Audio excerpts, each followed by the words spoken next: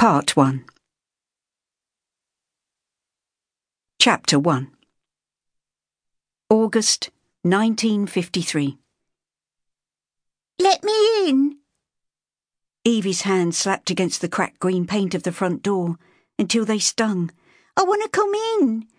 Rita, Cheryl, let me in. She heard spiteful giggles from behind the front door. Her older sisters, united as usual against her.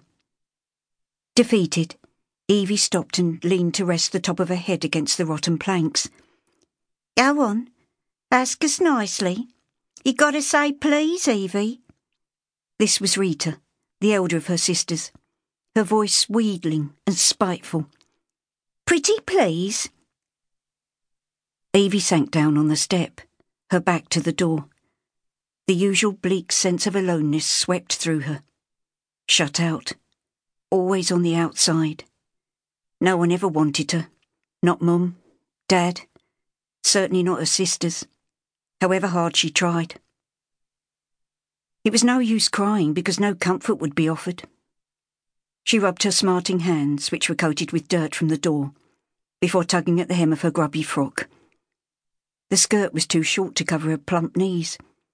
In a month, she would be turning 10 years old, and she had grown fast this summer, her clothes not keeping up. Her bodice was skin-tight, pressing in on her when she breathed, hurting the sore bruises on her chest. She hadn't managed to move quick enough yesterday when Mum was in a temper. Fearfully, she glanced along the street.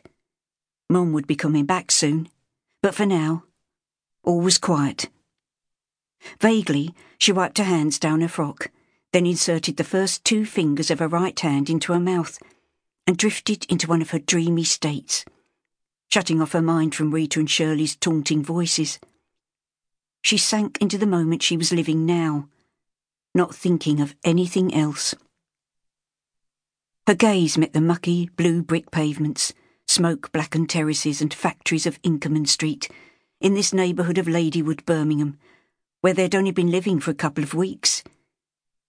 In many ways it was no different from where they'd lived before, in Aston.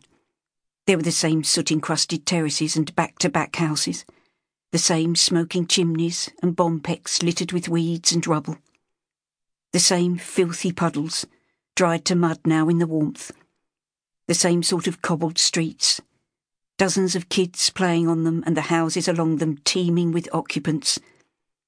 But still, everything felt strange. They were living in a front house, opening onto the street, instead of onto a yard the way they'd been before. Every morning now, she had to stagger all the way round and down the entry, the family's morning wee bucket yanking on her arm, to the yard lavs to slop out. It was always her job, but here she did not see any of the familiar faces she'd known all her life. The night they left their back house and yard, they never went to bed. Their father, Ray Sutton, sober for once, cuffed at them, cursing any sound they made. "Don't wake them cowing nosy Parkers." They loaded their few sticks into a van and fled both the yard and the rent man to this crumbling house at the corner of a yard entry where another house met it back to back. It was in worse repair than the one they'd left, on the yard off Alma Street, Aston. When she let herself think of it, Evie ached with missing the neighbours who'd been kind to her.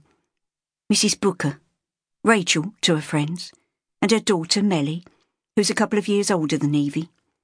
There was old Mrs. Porter, who wore black and had blue eyes that seemed to look deep into you, and Mo and his pretty wife Dolly, Mr. and Mrs. Morrison. They'd given her what her family almost never did, kindness and comfort. And now there was no one. Or so she thought. Won't they let you in, Bab? She hadn't seen them coming. For a second the kindly voice seemed to come from a golden-haired smiling face which had drawn level with her, mouth open, a pink tongue lolling in the muggy warmth, the face of a big, hairy dog. Evie's heart fluttered at the sight. It was so friendly, so furry and soft. Evie pulled her fingers out of her mouth and looked at the dog's owner, a middle-aged lady in a print frock and flat brown shoes.